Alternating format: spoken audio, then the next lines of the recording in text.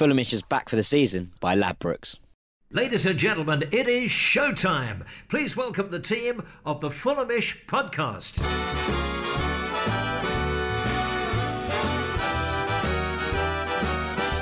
Hello and welcome to the Fulhamish podcast. My name's Sammy James. We are your independent voice of Fulham FC. Well, first of all, it's nice to be back. It's been a couple of weeks away from the hot seat as we discuss Fulham's 2-0 defeat at Stamford Bridge today. It was a spirited performance from Fulham, but ultimately not enough to get anything from the game. Here to discuss all things Chelsea with me, I've got Farrell Monk. How you doing? I'm good. I'm still more tanned than you are, even though you've been away on holiday. Thank you very much. Loving the compliments. Nathan Martin's here. Yeah, doing okay. A little sedated at the end of a longer day, I guess. And Lydia Campbell's here as well. Nice to have you back, Lydia. Yeah, it's good. It's good to be back, although defeat this time, so I'm not sure how I feel about that. I think the last time that you and Nathan did a podcast, you did it together. I don't. Yep. Yeah, we did. This isn't deliberate, but like you come in pairs. I like seemingly. the versatility of accents we've got around the table now. Right. You're like, oh, we need to bring some diversity. We have the Irish and the Americans. That's exactly it. It's been weeks and weeks and weeks of just English only. I'm like, damn, I need to tick some boxes here. So get in Nathan, get in Lydia.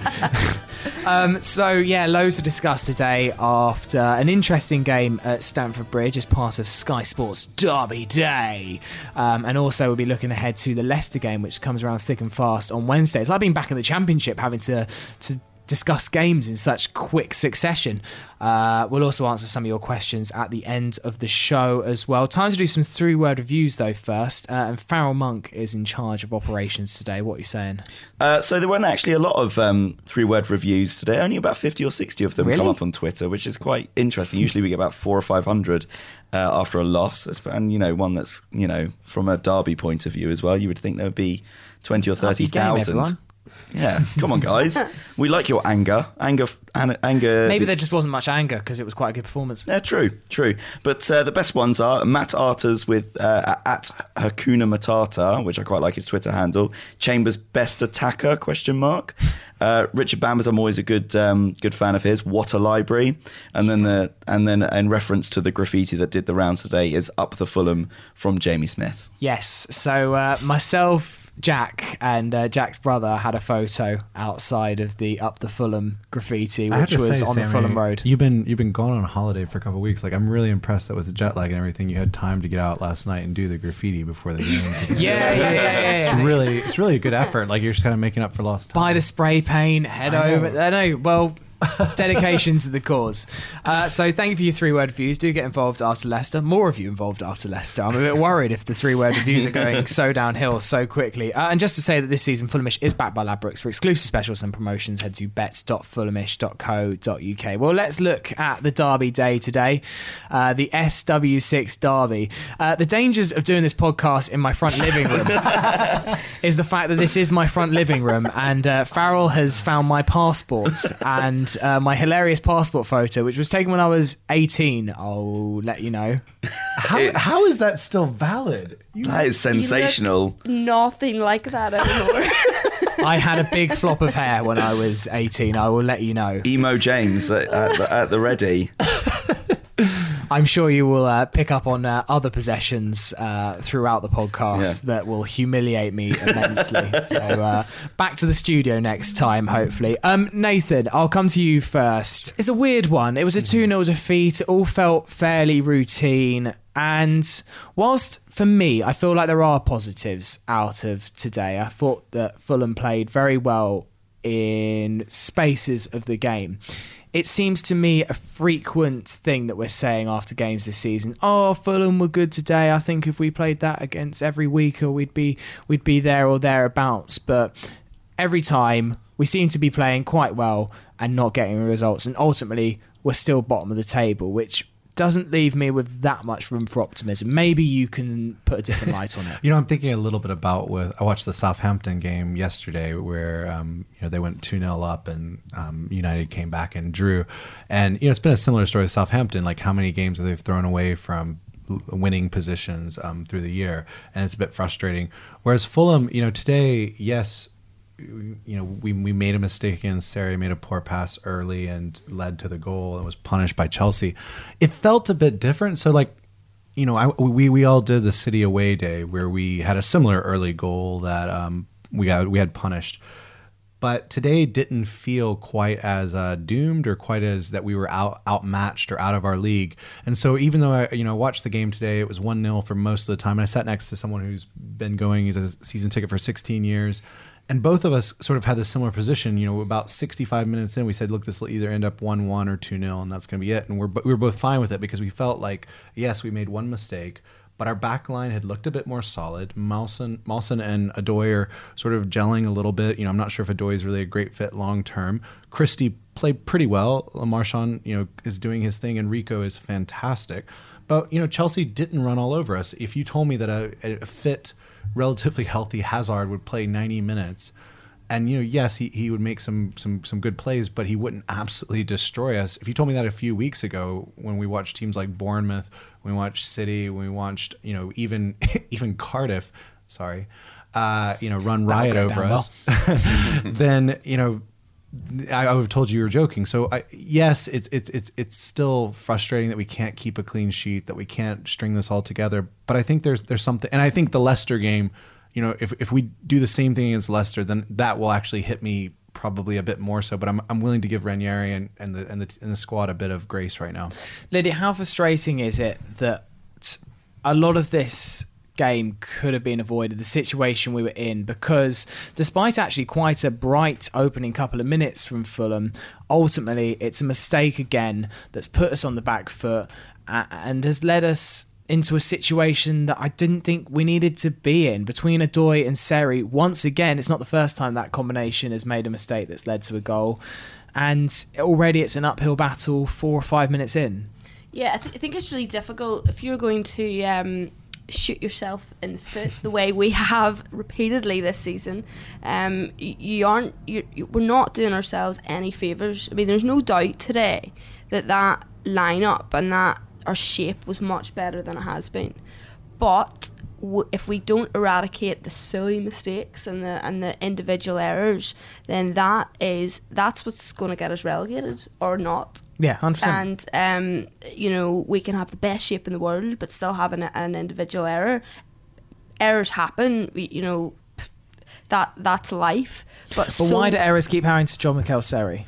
Well, I think one of the problems with Seri is that he has not adjusted to the pace of the Premier League at all, and I think he's undoubtedly a talented player. I mean, you can see maybe his little turns, things like that, but he wants so much time in the ball. And when you look at a comparison between him and Kearney makes space for himself, whereas Seri makes problems for himself. It's they're two very talented players. One does the right thing and the right decisions, and one doesn't. It's not that he's a bad player, but he is consistently making poor mistakes, and it does not take an expert in football to see that a flat pass on your halfway line to your centre back is going to get cut out 9 times out of 10, and it keeps happening. Farrell, what do you reckon about Seri? Because I undoubtedly see an unbelievable player. I never forget that Palace game where I honestly thought that we'd signed someone that should have gone to Barcelona and bought the wrong plane ticket. And I cannot understand a footballer that has gone so downhill in performance as him. And I want to go out there and make sure that this is actually still the same human being that we had playing for us back in August. It seems unbelievable what's happened to Jean-Michel. Can this all just be down to confidence? Well, I hope it is just down to confidence.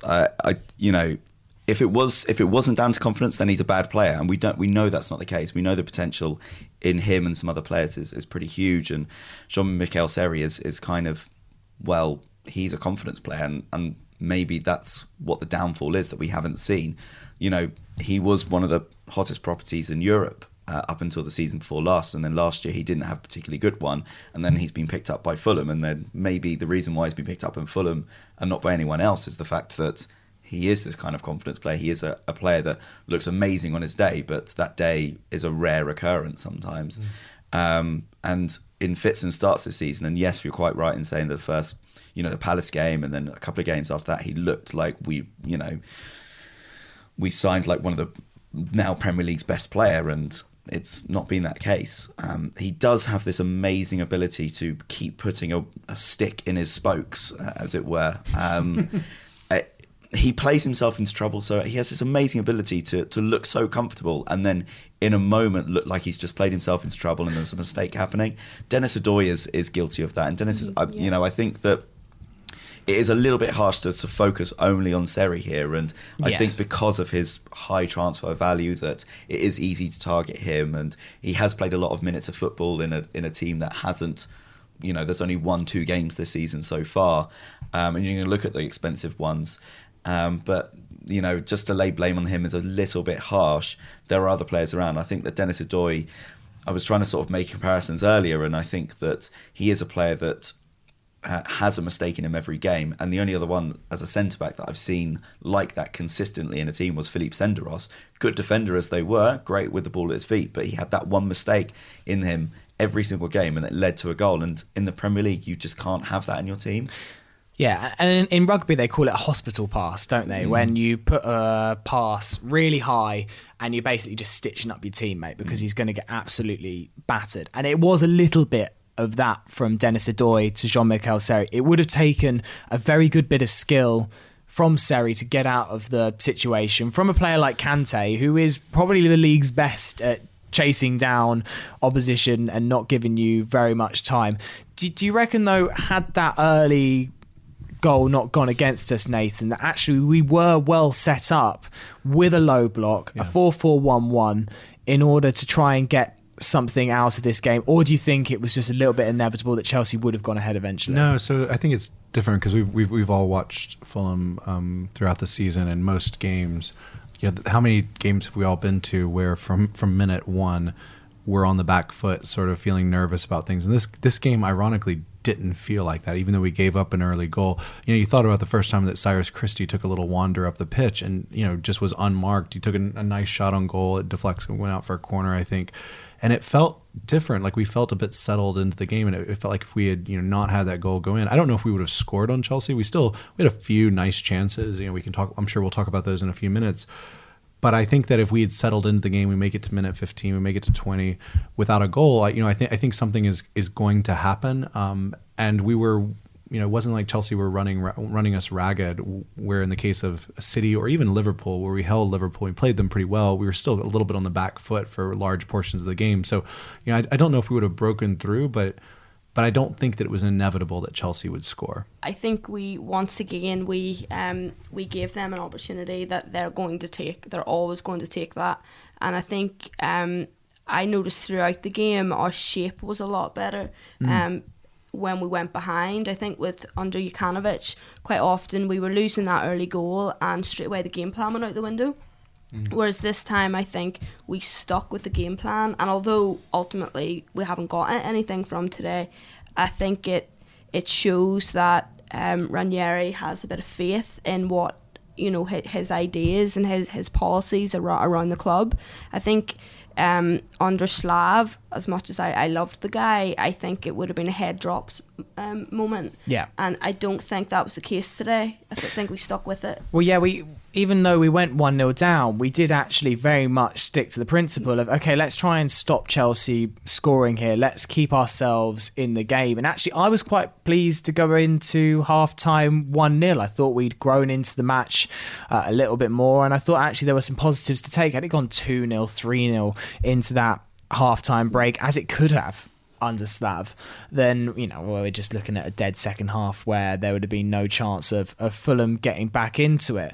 The only thing from the Seri goal that actually I also wanted to mention is I think that Mawson is sold a little bit cheaply by Pedro. It's hard for Mawson, because if let's say he did go for the near post Pedro and Mawson didn't try and block it, we'd have been criticising Mawson for, I don't know, not showing some effort, but also it's a little bit criminal to be beaten in your 6-yard box quite so easily. Yeah, I do agree to a certain extent, but I mean, Pedro and cutting in and scoring, shock. He's done that. He's done that for many years. I saw it coming a million miles off. Yeah, it's a little bit naive, but it's easier. It's easier said than done. If it had been Murata or someone, we might have actually survived it. But Pedro is a bit more clinical. I thought he was one of the best players on the pitch. I mean, he was everywhere. I thought Chelsea. It's a little bit harsh on Chelsea to say that they couldn't have gone in like 3 or 4 nil up. I think that they did actually play well. I think they did control the game very well. There were points that, when we were trying this high press, and other teams might have rolled over from it, but they sort of took it in their stride all the way, moving the ball from transitions from left to right. The amount of times that we get them into the corner and we'd have like 5 or 6 players pushing them right into the corner, and then David Luiz or Rudiger would just play a one-touch pass out into the centre mid, and then all of a sudden the pressure's already released, and they kept on doing that time and time again. Yes, there was a lot of effort there, but Chelsea controlled the game really well and were able to push us from like taking our players that stranded upfield, Mitrovic and Kearney,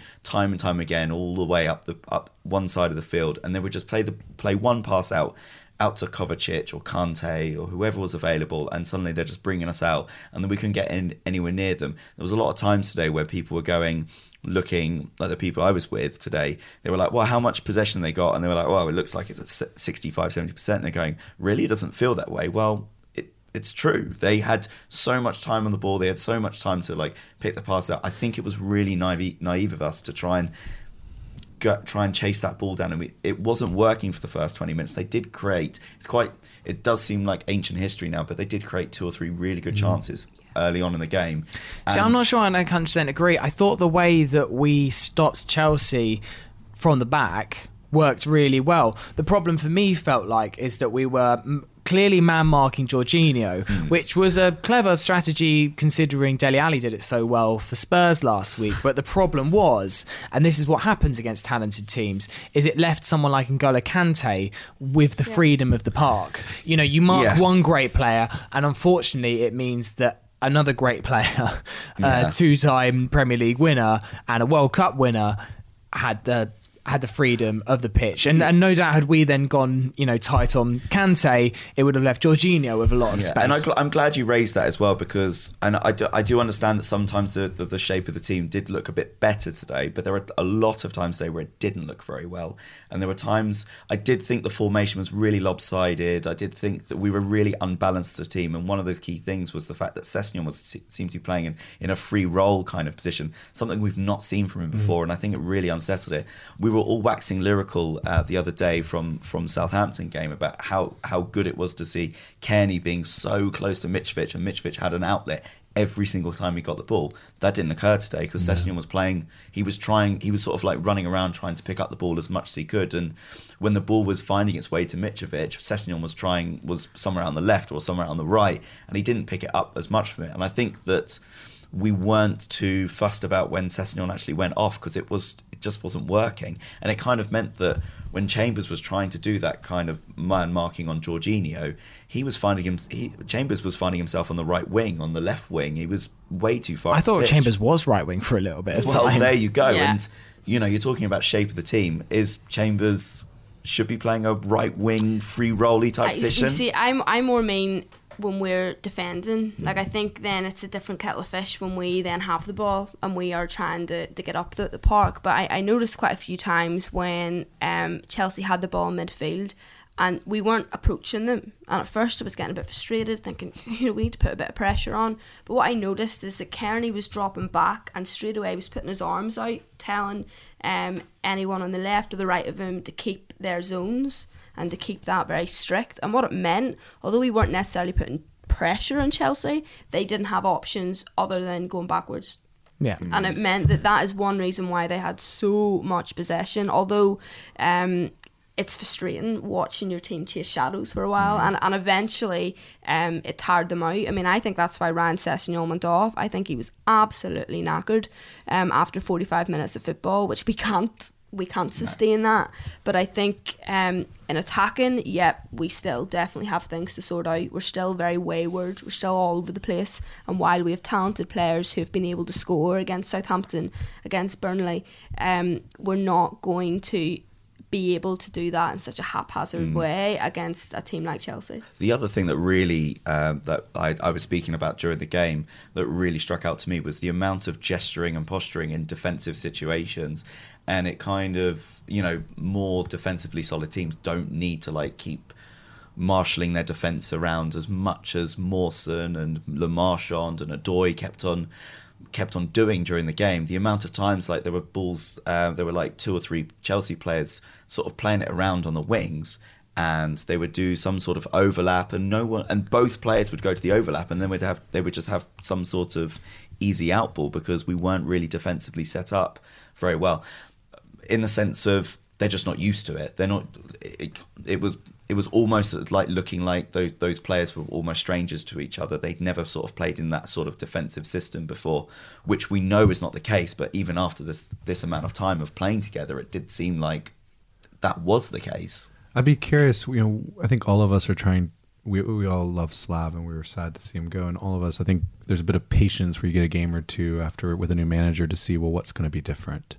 And the guy that was sitting next to me made a remark, and I don't know how much credit you would give it to, but it's interesting to watch Ranieri's sort of his managerial style, and the fact that like Slav, you wouldn't see him necessarily just orchestrating things or talking or going with it. And so even to your point, Farrell, about on the back line, sort of the conversation, the gesticulating, those things, it does feel that there was just a better response. So we go a goal behind, and it felt like Ranieri sort of, he is willing the team to stay in the game, to not give up. I remember the Liverpool game, we gave up a goal, and you saw the team just sort of like the air goes out of the balloon. That didn't happen today. The players are still pushing forward, they're going hard, they're still fighting for each other. I don't know what was up with Cess, whether it just wasn't a good fit, whether he missed having Schürrle. I mean, we did, we haven't, maybe we get onto that in a bit, but maybe that messed us up a little bit. But it was interesting to watch Ranieri and sort of that influence that he's having on the defense, and I think they still need to get some things settled out. But it's refreshing to see a little bit more of a spirit and fight.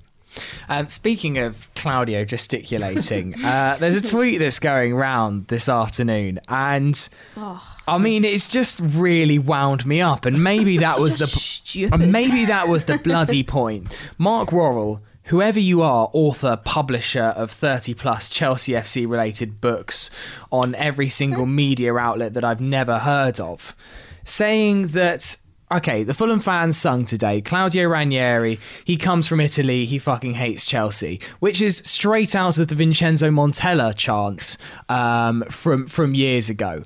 And for me, is a complete... It's Fulham fans' humour at its best, because obviously he doesn't hate Chelsea. He was their manager for years and has spoken numerous times of his admiration for the club. It's us being a little bit dry, a little bit clever, and also just an easy excuse for a good chance. Italy and Chelsea rhyme. And Mark Worrell said apparently that Claudio wasn't happy and signalled them to stop. Mark, I'd love you to send to the podcast some evidence of where you saw this happening, some sort of TV angle that proves that Claudio Ranieri did this gesticulation, when I'm pretty sure that every time we sang it, because I actually remember watching Claudio one of these times that he was that this was sang, that Claudio didn't even notice, that Claudio was so engrossed in the game that it didn't even enter his consciousness that Fulham fans were singing this. So, Mark, I'm prepared to be calling you out. I'm prepared to be corrected if you can provide some evidence. If not, stop baiting on Twitter and let us all be. Okay, thank you very much. Whoa. And that's Sammy's 2 cents right there. Moving on, the second half. A couple of interesting substitutions from the aforementioned Claudio Ranieri. On comes Abubakar Kamara and Floyd Ayite. I hate to admit this, my brother's a Chelsea fan. And I don't like mentioning it. What? I know, it's an awful affliction, and it's something in my family that I have to deal with. But he was at the game today, and he was in the West Stand, so had a good view of Abubakar Kamara. And he texted me after the game saying, when did you sign the Dallas Cowboys linebacker on loan? Who is the unit that you've just signed? He's gotten bigger. He's gotten bigger. Has gone bigger. I don't know whether I'm sitting closer to him or like he's now... I loved watching he and Alonso Alonso go into each other, and it just shrugs Alonso off. Never in a million years would I ever say the fact that Chelsea had to make a substitution because of Abubakar Kamara. Never thought I'd say that. I just love how you got to see every bit of what we love and hate about him at the same time, where, you know, he beats Alonso, has a lovely pass. I think that's the other time where he tries to do this ridiculous flick between he's got Mitro waiting in the middle. Like what Neymar did the other night, I think, against Liverpool. It was just mad. The other person that my brother compared Kamara to is John Regis, the 200-meter runner from back in the 90s as well. Just... He runs so fast and hard you can actually hear his footsteps in the crowd. But it was an interesting substitution from Slav. So he bought off Ryan Sessegnon, who we mentioned did look quite knackered towards the end of that first half, and Steph Joe, who just had a bit of a weird first half, not really doing anything. And I felt like, Steph, your one job is to shithouse, and he didn't even do that. Yeah, we were expecting at least a yellow card. You would have had, you couldn't even get evens probably on Steph to get a yellow card in 45 minutes. And there were a couple times where Hazard would go dribbling past him, and we were literally just waiting to see Steph pull him down or whatever. No, couldn't even get that. I thought it actually really worked, though, the second half substitution. We were speaking at half time about, like, well, something kind of needs to change. We're not huge fans of making huge substitutions at half time, but the one that we were advocating was having Flor Deite on, but we weren't entirely sure of who. We did moot the idea of Steph Joe, but we really wanted to see Flor Deite on, and then suddenly we saw Abubakar Kamara taking off his tracksuits, and we all got a little bit excited. But speak for yourself. Family show, Farrell. And I think it really did pay dividends. Although, I thought Flor Deite I thought he was really good when he came on. He offered this natural width that we need. Who was it he mugged off in the corner? Was it Azpilicueta? Yes. So, yes, he did. Absolutely just sold him down the river. It was really good. And I think he did it by accident. I'll take it. But yeah, it did work. And the one thing that's a big difference between Flor Deite and Abubakar Kamara is their decision making. Flor Deite, every single pass he did, everything that he did was the right decision at that particular time. Yes, there were some misplaced passes, and yes, they did intercept things, but he was trying to do the right things every time. Abubakar Kamara will do something amazing, something you would never expect him to do, and then the next thing he does is literally lump it straight out of play, or try and take on a player when he should just cross it into Mitrovic, and it's really frustrating. And I think if he was, say for example, he was that type of player as a defender, maybe like a Dennis Odoi, you'd be fuming at him. But because he's an attacking player, he gets away with it, because sometimes it does pay off. But if it's a Dennis Odoi making those wrong decisions, or as an Alfie Mawson or a Le Marchand, then we'd be absolutely fuming at him. The same way that if you saw that time when he did try and do the Neymar thing and play it straight out of play, when he should have played it to Mitrovic, we'd be fuming as Mitrovic was at him. I could actually, the air was turning blue because of it. I do want to ask, I think it's really interesting because Callum Chambers, I actually think is the same thing. I've really enjoyed watching Chambers move into this sort of defensive midfield role, but Chambers can never do two things right in a row. He'll make this amazing tackle, and we were watching Fabregas warm up on the sidelines, and Chambers will make a great interception, but then immediately just try to play a Fabregas ball, and he's not Cess, unfortunately. And it's the same thing where Kamara and Chambers both have skill, but they can't string that decision making together, and it's really, really frustrating to watch. Let's move on to the man of the second half for me, Lydia, who was Callum Chambers. Whether rightly or wrongly, he seemed to be involved at the very heart of everything Fulham did in the second half, which I think is to his credit, because at the end of the day, when you say about strikers that miss lots of chances and you label the quote at them, at least they were in the right position. Yeah. I mean, Callum Chambers was doing something, but every single good chance we seemed to make in that second half seemed to fall his way. It seemed slightly unfortunate from that point of view, but he was bloody unlucky not to get on the score sheet today, particularly that header. Yeah, I mean, the header was probably the closest he came. There was a couple of times he found himself with acres in front of him, with a prime opportunity to hit a shot, and all he could do really is hit the target. Yeah, there's no sort of finesse there. There's no awareness of where the keeper's going to be, and he just wasn't the person who you necessarily want at the end of that. It was quite a good save from Kepa. No, not the header, the shot when it was powerful, I suppose. Yeah, it was heading top corner. Like I think credit where credit's due. Like he did all the right things. He did make Kepa work. Like it was a really good stop. I think that, you know, maybe it would have been better if it fell to another player, but I think he did all the right things. I find it hard to hate Kepa when I just think that he is keeper the keeper, and I can't get it out of my head. Lydia, please can you explain to us what exactly happened when Callum Chambers turned into Cristiano Ronaldo for about 10 seconds and then proceeded to clear it out of his own box? Can you maybe put it into your own words, your experience? It was nearly like he forgot momentarily that he was Callum Chambers. And he then all of a sudden remembered that he was in fact Callum Chambers. He, did this. I mean, I don't even know what he did, but maybe he thought he was in his own box and thought, like, I'm in the box. I need to clear it, don't I? But I mean, he had about 3 players there. All he had to do was pass it across the front of the goal. But it was like, I mean, it hit the halfway line. I was like, what on earth has just happened? It was honestly one of the most bizarre things I've ever seen on a football pitch. It was unbelievable. Ronaldinho would have been proud of the fact he sat down about 4 Chelsea players in one single swoop. Ronaldo now goes to bed with a Callum Chambers shirt on. And just for that moment. For that moment. For me, all he has to do there is shoot across the box. Yeah. Shoot across the goal.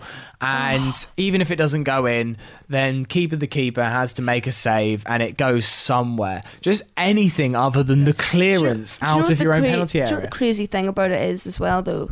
Sometimes when players do that and they try and drill the ball across the face of goal and they just completely mishit it, he didn't even mishit it. Like it's like he meant to do that. I think Farrell's point might be right. That I think he just sort of like thought he was in his own box for a second. Yeah, but just forgot. I will say, I think I don't know how you guys felt about this. I know we only had, because we had a friend who was 2 shots on target off of a bet coming through, but it was nice to see Fulham players, even Seri or Cyrus Christie or whoever else, taking a few cracks at goal, and even if they hit them right at Kepa, good things can happen. So I'd much prefer us just, Seri hit one that was flat and hard and unfortunately hits it right at Kepa. But for a couple of weeks, even against Huddersfield or whoever, we weren't getting anything on there. So that was maybe something a little bit positive. Let's try and sum up the game as best we can. Now, I saw that Maurizio Sarri said that Claudio Ranieri can have a great impact at Fulham. And I spoke to a few Chelsea fans after the game that said they have had much easier sides turn up to Stamford Bridge this calendar year. This is a Chelsea side that have barely lost in 2018. Tottenham was their first loss, wasn't it? Yeah. And that's a team that also, just worth remembering, the Liverpool game, I don't know how many of you watched it, was just toe-to-toe, end-to-end, two teams going at each other, and they gave Liverpool everything that they could handle. And that's basically the same side that was out there today. And I feel like there was quite a lot of positives. Yeah. How, though, Nathan, do you think we can channel the performance from today, which let's not beat around the bush. We were never expecting to get points out of today's game, but how can we channel that and move forward? What can we take from today's game, the positives, and put them into the more important games that are coming up? Your Leicesters, your Huddersfields, your Wolves, your West Hams. So let's start. We're building blocks, and we know that some of the blocks are going to be in place for the rest of the season. Rico is our keeper as long as he's healthy. Yeah, brilliant. He's been brilliant, and he's been so consistent since coming in the side. Mawson is getting stronger game to game, which is encouraging to see. Mitro is obviously going to be in his position. It's nice to see Tom Kearney back and out, and I think we protected him a little bit today. So we're seeing some of these pieces come together. Those are all encouraging bits. We're also seeing a side that will fight for each other, that will push forward. The biggest concern and the question in my head, and it's not just the fact that we only have one striker on our team, is where the goal is going to come from. And yes, if Mitro doesn't score, who else is going to get them? So, it was actually nice. Maybe Callum Chambers is going to score a few goals for us over the course of the season. I mean, based on if he gets 4 good goal opportunities a game. But I'd like to see other players, like Cyrus Christie had a beautiful goal against Millwall, and I'd like to see more players on the pitch. It's like Spurs with Harry Kane. It's like we need to have other people pick up the slack, because as good as Mitro is and as much as we love him, if he gets hurt or if he's not able to do that, we're gonna have some trouble. But But there's something to be encouraged by today, and that's just the fact that we're starting to get some of those building blocks in place. And I think we did go toe-to-toe with a very good Chelsea team, and we didn't just roll over and make it easy for them. Right. Well, I think that will be the dissection of Chelsea for now. Let's look ahead to Wednesday's game against Leicester at the Cottage just after the break. Hi, I'm Collins John, and you are listening to the Fulhamish podcast. Hello and welcome back to the Fulhamish podcast. Sammy James is here with Lydia Campbell. Hello. Nathan Martin. Hello, hello. And Farrell Monk. Hi.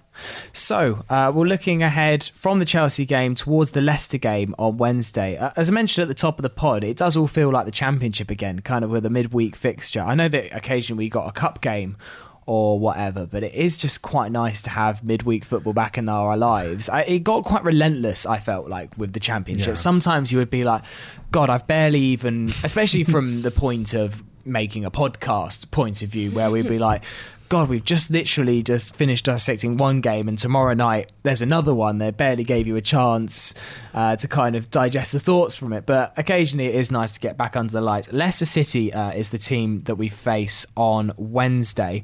They're 8th in the league. They've got 21 points. We all know about their incredible run to the title a couple of years ago, which of course came under Claudio Ranieri. Farrell, I'll start with you. What kind of impact do you think that Claudio will have on the game on Wednesday? Leicester fans are going to undeniably want to be there and, you know, applaud Claudio and give him their love, because he is a very much loved figure at Leicester for what he achieved. Do you think it will have any impact on the game? Well, I just can't wait for him to do a knee slide in front of the Leicester fans when Jose Mourinho style. Yeah, that'd be nice. But I don't know whether that he would have such a huge impact. Like we do know that he hasn't really. We saw a slightly different system today, only because of, you know, the injury to Schürrle. I don't know whether we'll see another marked change come Wednesday, because it's, you know, as you've quite rightly said, the games are coming thick and fast now. As we're getting to the busy Christmas period, is it really a time to start experimenting and starting moving people around so much? And I would be a big advocate of not changing too much, because we know the performances are starting to get better, and you know we've beaten so far a fellow relegation candidate, so we are capable of winning games now, and from these two performances so far, I've seen under Claudio Ranieri, I think we are capable of doing one over on Ranieri's former club. And so hopefully that the Ranieri sort of factor, the Ranieri effect will continue in that sort of vein. But whether we're going to see wholesale changes and changes to the system, I don't think that's going to happen. I mean, as far as I can work out, Nathan, only 4 players that played against Watford were a key part of Ranieri's title-winning side, which for me is Schmeichel, Wes Morgan, Mark Albrighton and Jamie Vardy. So this team has changed quite a lot since that, you know, incredible season there. However, a part of me thinks we might be slightly, you know, writing off Leicester as an easier winnable game. Oh, they're in 8th position. They've got 21 points, and they're a very wily side in this division that, for me, seem to overcome the smaller teams quite well. Actually, sometimes I think it's against the bigger teams that they maybe don't get the results. Yeah, I actually think Leicester are a very frightening side, because they know who they are. Everybody in that pitch and in that squad knows exactly the role that they're supposed to play. They're not, you know, they're not going to challenge to the top of the league, but they're consistently very good every week. Schmeichel is a fantastic keeper. Maddison looks like probably one of the signings of the year. I mean, for the amount of money that Leicester paid for him, he has just been exquisite for them. And the goal that he scored yesterday was beautiful. And Vardy, you know, is always going to be problematic, and he's going to give our back line some real trouble. And, you know, you've got the Ndidi who runs around and will run us ragged. So I think they're a well-disciplined. Chilwell's great out of the back. They're a disciplined side. He's a fantastic player. And they've done Leicester's just a really good model of, particularly as Southampton seem to be struggling a bit, Leicester's maybe the new model of how you should be running a a mid-table franchise or a club. And we were just talking about it. I love to see the owner, the horrific thing, the helicopter accident, but just that relationship with the owner and the fans, and it's just a really lovely thing to see. And they've also done a great job of, when they have sold some of their fan favorites and the players, they've reinvested in a very intelligent way. They've never sold out the fans, sold out the team. And so I think, I don't think it's going to be an easy game at all. I think we could beat them on the right night. I don't think Ranieri will really have an impact. I think it actually could be quite friendly. He's a lot of respect between these people. But I think Leicester are going to be very difficult. Lydia, are you hoping that Steffi Hansen makes the pitch just so that him and James Maddison can go at it again after Norwich away last season? Yeah, well, I mean, you might as well, pick off where you finished last time. Because Steffi Hansen had the better of him that day. Definitely, but I think the problem this time is that Maddison was, the star of that team, and while he's very, very, very good for Leicester, I wouldn't say there's any stars in that team. I would say they are all sort of on an equal footing. So the problem is then if Stefio sort of targets Maddison, similar to today, there's just going to be another quality player of, coming behind him. I think maybe for the banter side of it, it might be quite entertaining, but I think unfortunately we're maybe going to have to think about this a bit more than that. Do you think this is an opportunity for Fulham to try and get a first clean sheet of the season? Part of me just looks at that forward line though, when you've got Damari Gray, Jamie Vardy, James Maddison, that it's not that easier opportunity. How do Fulham trying to counteract the threats of Jamie Vardy? Do you think it's a lot of sitting deep? It would seem a bit mad to try and play a high line against someone like Vardy. Well, he gobbles up chances when teams play with a high line against them. They won the title. We were quite deep today, so yeah. Well, only because we kept on getting dragged back by them. Like, we were trying to play a high line, but as soon as Chelsea got the ball out to any sort of like attacking position, we were just dragged back, and we had to play, quite low, and there was a lot of times we were just running back towards our own goal, and we don't really want to do that against. Jamie Vardy is the guy that does that, and I think that it would be naive to start thinking, well, this is an easy winnable game, and this could be a chance to get a clean sheet, considering what's rarer than me going out on a Saturday night is a Fulham clean sheet, pretty much. And they've got players to hurt us, but as we spoke about before, there is good potential in this team. We know the performances are getting better. We know we can, we've gone from the Huddersfield game where we could have been playing for 5 or 6 hours. We couldn't even carve a chance out, let alone a goal, to actually today we could have scored 2 or 3 against a team that's only only lost one game this season so far. And the game against Liverpool, we had 2 or 3 very good chances as well. Against Southampton, we scored 3 really good goals. Maybe could have got a 4th. There's a chance that we could just outscore Leicester City, and that's pretty much how Fulham have been operating the last 2 years. Right. Well, Farrell, you get some questions ready from the old question bag. We're going to head to those in a second. Just to say that the questions on Fulhamish this season are being sponsored by Putney Pies, the finest pies in the entire land, and you can get 10% off your food through Fulhamish Podcast by quoting the code "Who ate all the pies?" As you go to get your bill. I wish I'd had a Putney pie at halftime. I had something at Chelsea that was a pie, but it was nothing as good as what we were. It will be nothing like Putney Pies. So make sure you get down there, especially before the Leicester game. Obviously, it's an evening kickoff, so if you get to Putney a little bit earlier, head down there. They're going to be open pre-match. They also have an excellent selection of drinks as well down in the Vault, which is their kind of nightclub bar area, which is underneath Putney Pies. A few of us are going to be hanging out there before the game as well on Wednesday. So yeah, head down to Putney Pies, get a booking in now, and just quote the code "Who ate all the pies" for 10% off. And of course, they sponsor a slice of your questions every week. Hey.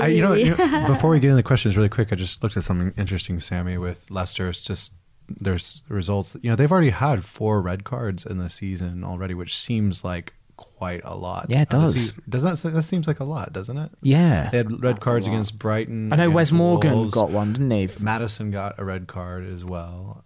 So yeah, it's interesting. They've had quite a few red cards. If you look back over the season, I don't know if that means anything for Wednesday night, but it's just a random thing that I take it noticed. back. We need Stefio on to kick people, to wind people up. Steph Joe, rest up. You need it on Wednesday. Isn't it twice last season he wound up the opponent so much that they reacted and got a red card? Well, no, one of them was Kamara, actually, I think. Kamara was also very good. Get him in. Yeah. Shithousery at its finest. Right, Farrell, what's coming in the questions? On to the questions. So thank you again for people sending the questions. Here's a short one from John McCormick. Should Christie be moved to right wing? I was speaking to someone earlier about how, well, in the first half, about how we don't have a recognised winger on the field at the moment. So could Christie be that person to go on the wing at points? You know, we've got other right backs waiting in the wings with TFM and perhaps Steven Sessegnon. I think it's a really interesting one because wingers or wing backs, you know, that position is very similar. And I suppose then you could make an argument for that. You could say that because we do have the likes of Fosu Mensah, who has in parts this season been really, really positive. He's also sometimes been absolutely awful. But if Ranieri can get that consistency with him, then why not? I mean, I still think our strongest front three is Sessegnon, Mitrovic and Schürrle. But obviously if Schürrle's injured and also sometimes he seems to forget that he has a defensive role as well, then maybe actually putting that sort of defensive-minded winger in there might be the answer to that. I'm not sure, but it could be. I actually think Christie is growing in confidence and looking better as we move along, and he gives us something really strong going forward where he's usually able to beat someone with a step over. He sometimes makes me a bit nervous. I don't know how you guys feel about this, but I'm really nervous. Yeah, where he looks like, but he actually has a better sense of the ball than you would expect, and the number of times that he'll turn away and leave the striker or whoever sort of in his wake is impressive. So I'm a fan of Cyrus and giving him kind of a chance to continue to grow. I'm not really fussed about whether, you know, which position it is. I just want to kind of see him in the lineup and kind of have a bit of consistency. I'm still not convinced we've seen everything from Timothy Fosu-Mensah. I thought he was so great at the beginning of the season. And whilst I don't necessarily think that Cyrus should be instantly dropped from the team, I still think that place is up for grabs. I don't think Cyrus has done that much to suggest that it is his berth for the entire season. Did quite enjoy at times today where a 1-2 partnership of Christie and Chambers was trying to take on Marcus Alonso and Eden Hazard as a threat up the right wing. I thought that was reasonably amusing to say the least. At least he's not being played at centre midfield like he is under Martin O'Neill at Ireland. Awful. What about you know, he was warming up on the sidelines again today, but you know, I thought Joe Bryan was very strong at the start of the year. We've not seen him for a while due to injury. Do we think we need to see him back in the lineup? I'd like to see him back when he is available. Just I don't want to rush him, and clearly that was what happened, especially in the Everton game. Yeah. It felt like we brought back Joe Bryan too soon. Hamstring injuries, I've not suffered one myself, but from hearing other people, it is just one of those injuries where you do just need to be 100% before you rush that kind of thing back. Otherwise, you're just going to create more problems than you had in the first place. So I would trust the medical team on that one, that Joe Bryan is being kept out for the right reasons. But at the same time, though, why would you have someone on the bench if they're not fit and able to play? And I know that, you know, maybe the intention the past couple of weeks has been potentially to bring them on maybe the last 15 minutes, that kind of thing. But, I mean, injuries happen. What would have happened if Le Marchand had gotten injured in the first 2 minutes? I think he must be pretty fit. You know, it's that I understand the argument, but I get frustrated when people bat that one about so much. They say, oh, you know, he's only fit enough for the bench. And it's like, well, no. Being fit enough for the bench means you have to be fit enough to start. Yeah.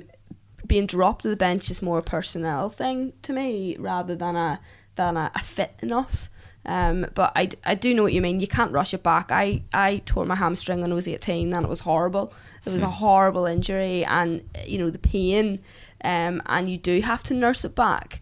But I mean, there's no way I would have been playing any, you know, hockey matches from the bench. I wasn't back until I was back and ready. Yeah. It's a weird one, really. There's quite an interesting one, especially with players coming back that from longer injuries and kind of like niggly ones. Like Kearney, we now know he was playing through the pain a lot, pretty much the second half of last season, and it turns out that Slavisa had been basically begging him to play, even though that he was in a lot of pain. Maybe we're seeing a different tact from the new manager, and maybe from the staff saying, look, if you are injured, just don't play, don't take that risk. We've got other players that can play in those positions. Whereas last season, the only player that could play that number 10 role was Tom Kearney. There were other players that could have done it, but obviously Slavisa did not have that faith in anyone else. Like we spoke about it a lot, about Kearney is so important to the team last season that we kind of thought that Piazon could do that job. We saw Aite kind of fill in that kind of position, but obviously Slavisa never thought that anyone could do it as well as Tom Kearney, which could be quite right. That's up for maybe another debate.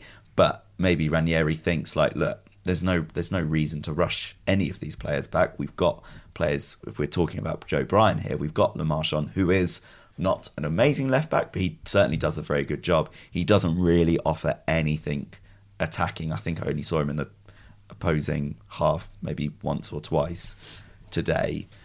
But defensively, he's absolutely sound, and I don't see him getting dropped for the wrong reasons, just because of trying to rush back Joe Bryan, basically. 100%, Mr. Farrell. What's coming in next? So that actually answers one other question. There was quite a few questions about Joe Bryan as well. Who answered that question? We're just talking about Joe Bryan, basically. Oh, sorry. I thought you were saying there was a Joe Bryan question and that one was answered through our answer. Pretty much. That is pretty much it. Oh, okay. There we go. So there's been quite a few. There's quite an interesting one here from Matt Arter, who I mentioned in the three-word reviews earlier. Do you reckon Ranieri is excluding Timothy Fosu-Mensah and Vietto because they're loans? Because we haven't really heard about whether they're injured or anything like that. They were, it's a bit of an interesting one. Do you think that it's because of the loans? I can't believe that. Yeah, I think with those two players, it's all about work rate. That's the only thing that I can see differentiates them from the likes of Cyrus Christie or even Ryan Sessegnon. I think they're both good players, but I think the work rate is the issue. Fosu-Mensah on his day can be immense and can go from line to line, but too often he just doesn't. And similar with Vietto, quite often he just doesn't run back. And I think that Ranieri is he's aware that he has to build a defensive unit. And the only way we can do that is if we have players who are going to fully commit to both sides of the game, the defensive side and the attacking side. The attacking side might be the fun bit, but the defending is, it's how we're going to stay up. And also, Chambers and Schürrle are both loanies, and I don't think, Ranieri has any problem playing them. I think with Vietto, I think it might be a stylistic thing. I'm not sure if he's convinced by him. And Fosu-Mensah, I would just be curious that, like the same thing with Joe Bryan, is that we don't want to rush Fosu-Mensah back. He's had a few knocks and things, and we've brought him back maybe at least once where he didn't look completely 100%. So I think it's probably more to do with fitness than anything else. And he's gone for Sergio Rico, who is on loan above our two permanent goalkeepers. Which I'm very happy with. Sergio Rico is 100% happy, but I think it debunks the theory that it's anything to do with loans. And I just, at the end of the day, Ranieri is there to do one job and one job only, and that is to keep us up. Whether they're on loan, whether they're from Mars, or whether they're permanent transfers. Just remember that when Gary Cahill comes in January. There's been quite a few. There's been quite a lot of talk about recently that, about Nathaniel Klein coming in on loan. Can we sign another loan player? I don't know. It's amazing to think like at the end of last season, half our team left because they were loans. Yeah. And then we kind of lamented it, and then we're trying to fill like the transfer window, trying to fill all these gaps that were left, and all of a sudden we're in the same position again. Like, what if Fulham stay up and then all of the loans, decimate our squad, exactly, half the team goes again. It's amazing to think like so many of our loans, like Schürrle, Chambers, Rico. Schürrle's 2 years though, isn't he? Like, isn't it? He's a 2-year loan. Yes, you're exactly. a little bit protected there. It's quite, I agree. Yeah, there's quite a lot of them, isn't there? We've spoken a little bit about Seri earlier, and there's been quite a few questions coming in about Seri, Oscar at Oscar. I'm not even going to pronounce that. Is how long until we start punishing Seri for those poor performances? Mr. Grumpy Gramps has put in, why persist with Seri? He gives away possession too many critical times. We have spoken a lot about Seri earlier, and I just want to put it out. What if he didn't play amazing today? It has been a little bit better than usual. Just want to put it to the panel in terms of... He was better in the second half today. That's the only thing I will give Seri today. Also, Steph Joe is just not up to scratch. Like, I think you would have a real dilemma on your hands if you could put Kearney and Steph Joe together and they were passable. But every time, and I love Steph Joe, but every time that he's been on the pitch, he just doesn't look up to scratch in the Premier League. And so for Seri, you got to think about not just the floor, like his mistake, but you have to think about the ceiling, about the upside. And so if Seri can get comfortable, he is top quality. And so that's why I think there's a bit of patience. If it gets to Wednesday and the performance isn't very good, and say that maybe McDonald might be fit by then, maybe Anguissa might be fit by then, would you persist with him?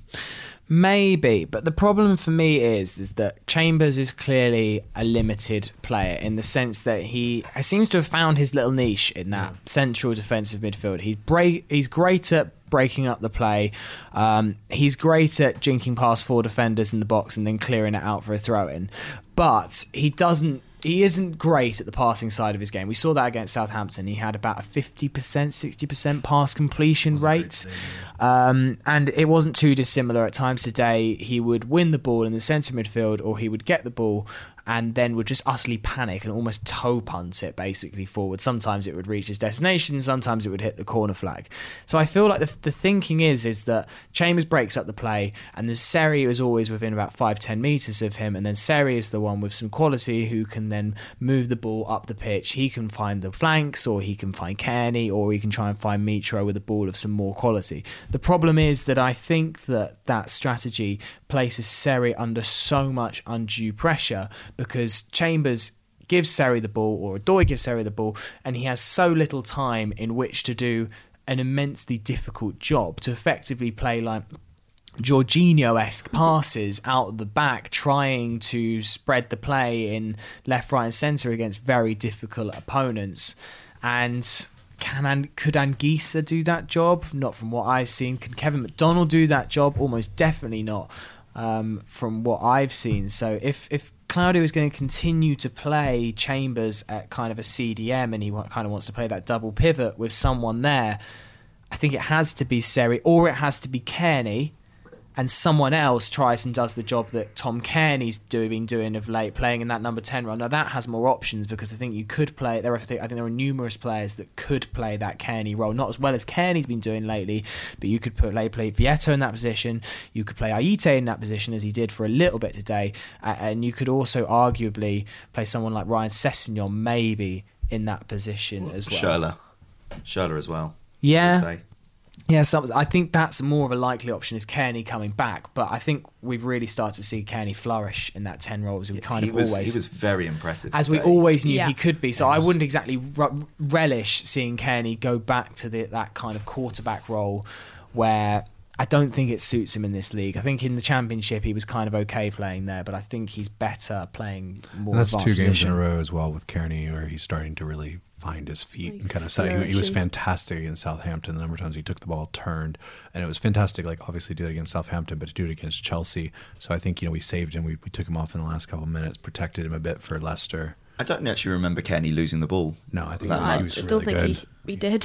He was marvellous. He did cause Chelsea a lot of problems. I don't think they realise how good a player he was. They obviously, I don't know what they know about Kearney or Seri or whatever, but I think he actually showed, like, I am playing much better than the team that I'm playing for currently, unfortunately, but fortunately for us.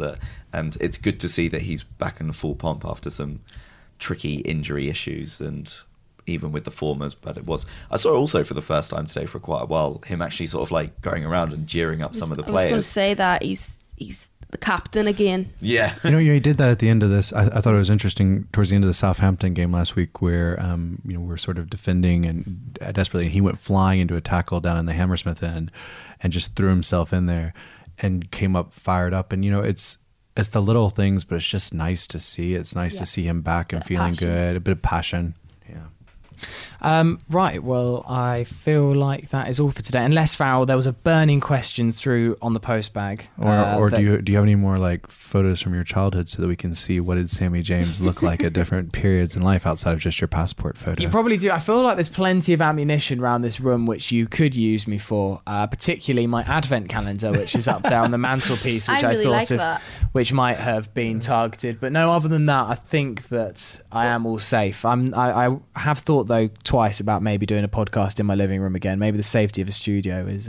Well, I just would like to add that you have a fantastic lamp over there that's like shaped like the Eiffel Tower. Can I just say that? So, Sammy, if you want to decorate anyone's houses, it's amazing. Look at it. Oh, I can't see it. It's behind the TV. If anyone wants to hire my girlfriend for... So it's not you. for interior design... Fiancé, then they are... Well, I love it. It's a great lamp. Then they are more than Just like welcome that. to hire her services for a particular price. Right, well, that is all for Fulhamish podcast today. Before we move on to discussing the decoration of my living room anymore, we will be back after the Leicester game and between the Man United game as well, looking back at what is a very important game on Wednesday. I think it can't be overestimated just how crucial it is that Fulham try and pick up something in between these two very tough games, in between an away trip to Stamford Bridge and another away trip to Old Trafford, although these days an away trip to Old Trafford doesn't quite seem as daunting as it once did, but it's still going to be a very, very tricky task. Hopefully it'll be called the Theatre of Reims after next weekend. Shall we play Tim Ream just so that it's called the Theatre of Reims? Yeah, why not? Why not? You just know that if Tim Ream does anything in that game, that will be next Monday's podcast. Oh, that'll be it'll be the Without a doubt. Yeah, absolutely. So, well, thank you very much for listening today. Not the result we wanted against Chelsea, but one day we will win at Stamford Bridge and it will be truly glorious. It was a good atmosphere, by the way, I should hasten to add, from the Fulham fans today. Yeah, I was like, what? I was like, did you listen to the Chelsea fans? Fulham fans, I thought today were in fantastic voice. There's been a couple of testing away days recently. Liverpool, Huddersfield, Cardiff. So it was nice today for Fulham fans to be in unison, really. And even at the end of the game, I think it showed is that, the fans cheered everyone off the pitch. I think it felt... Also, I think it might be the first time that all 11 players came over to applaud the fans afterwards as well. I don't know whether 100%. I've got to be, even some of the subs came over as well, so it's good to see that. I know it's kind of small things. We look for the small things in Yeah. life. We're like, all 11 came over and applauded the Yeah, fans. exactly. You got to take something. I was taking a register. That's right. Just before we finish the podcast today, we do need to name it. Farrell, anything that came in on the 3-word reviews maybe that you liked the sound of for a podcast name today? There was one that I saw from James Peters come in, and I thought it was quite nice. It was Shed of Light. Shed of Light. Yeah. Okay, I see what he did there. Yeah. For people who don't know, that the away stand is called the Shed End, and where the light is at the end of the tunnel, which is us winning the Premier League next year. Well, this year, Easy. 5,000 to 1, you can still get odds on it. I wouldn't be surprised, knowing Nathan's betting record, whether he's actually put some money on Fulham to win the league this year. No, just to stay in the top half of the league, and that is also not looking very good these days. How much did you get on Fulham to finish in the top half of the league? I got like 12 to 1 odds. 12 to 1. When was Yeah, this? At the beginning of the year. I don't think you're going to win that bet, No, I unfortunately. don't. But considering my maximum bet is no more than £2, then it probably will be okay. Okay, well. Yeah, it is quite funny seeing Nathan's betting, and normally it is just 5p bets on various things throughout the Football League. It is a bit strange. Right, anyway, I digress.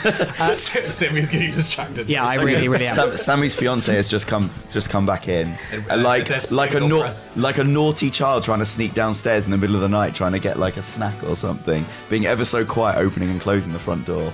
And did a remarkably great job until you gave her away, Farrell. Nothing gets past me. Well, thank you for listening to the Fulhamish podcast today. We will be back after the Leicester game. I hope you have a good start of your week, and we'll see you very soon. Take care.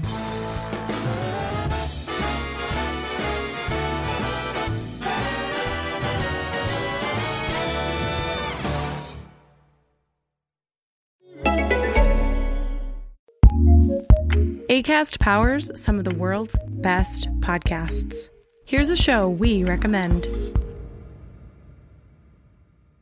Hey, it's Maria Hinojosa here. And Julio Ricardo Varela. We are the co-hosts of the Roundtable podcast, In the Thick, where we talk about politics, race, and culture from a people of color perspective. That's right. Every Tuesday and Friday, we bring you the latest political news, covering the stories and issues that matter to communities of color with amazing POC journalists, activists, and academics from all over the country. So you're not going to want to miss our coverage because we have a lot of fun. We do. Which means that on election night, November 3rd, we are going to be hosting a live virtual show to give you the much-needed POC perspective on this crucial night in our country. Follow us on social media at In the Thick Show to make sure you don't miss the updates and this live analysis. Subscribe to In the Thick wherever you get your podcasts.